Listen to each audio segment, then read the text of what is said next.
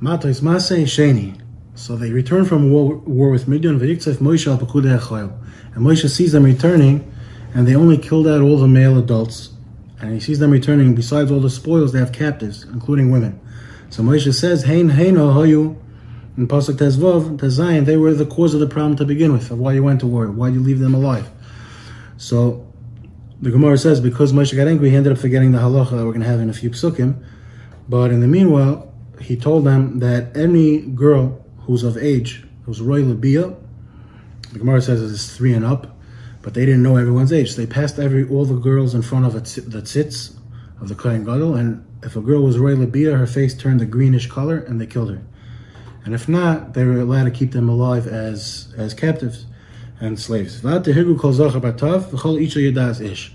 Then, before they would go back into the Machane, it doesn't mean the Machane Yisrael, it means the Machane Shechina, because they were in war, they were Tamei. You remember from Parshas Chukas, even though over there we learned that a goy is not metama ba'oil, under the same roof, but b'maga, Tumas Maga, when someone comes in contact, even if it's a goy with the dead, he's Tamei Meis, and he needs to be spritzed with the Paraduma on day 3 and day 7.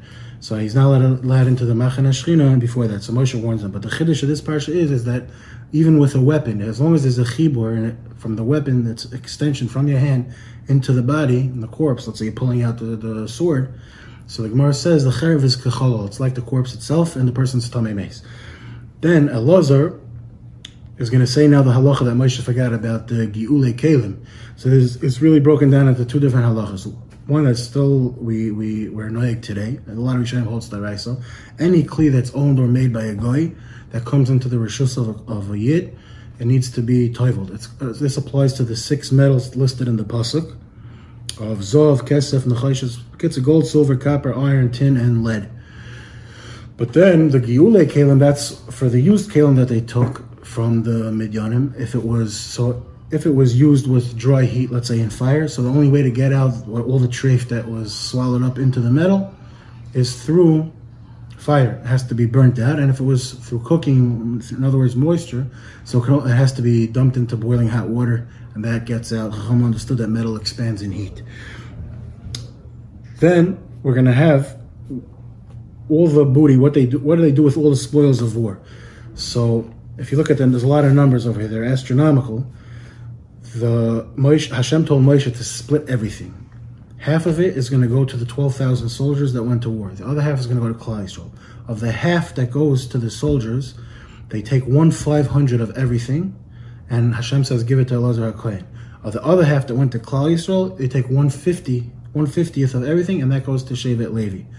And that takes us in to right before Shlishi, the Sarei Halofim and the Sarei Meis, those were the generals over the thousands. There were 12,000 people, so you had 12.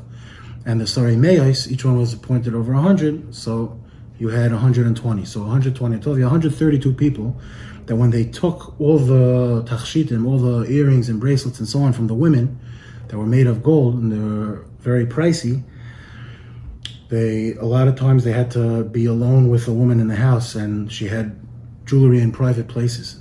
The Torah is made that not one of them did an avera, but they were afraid that they had a hirher avera, so they gave all the gold from the jewelry to as a carbon Hashem to be mechaper for the hirher.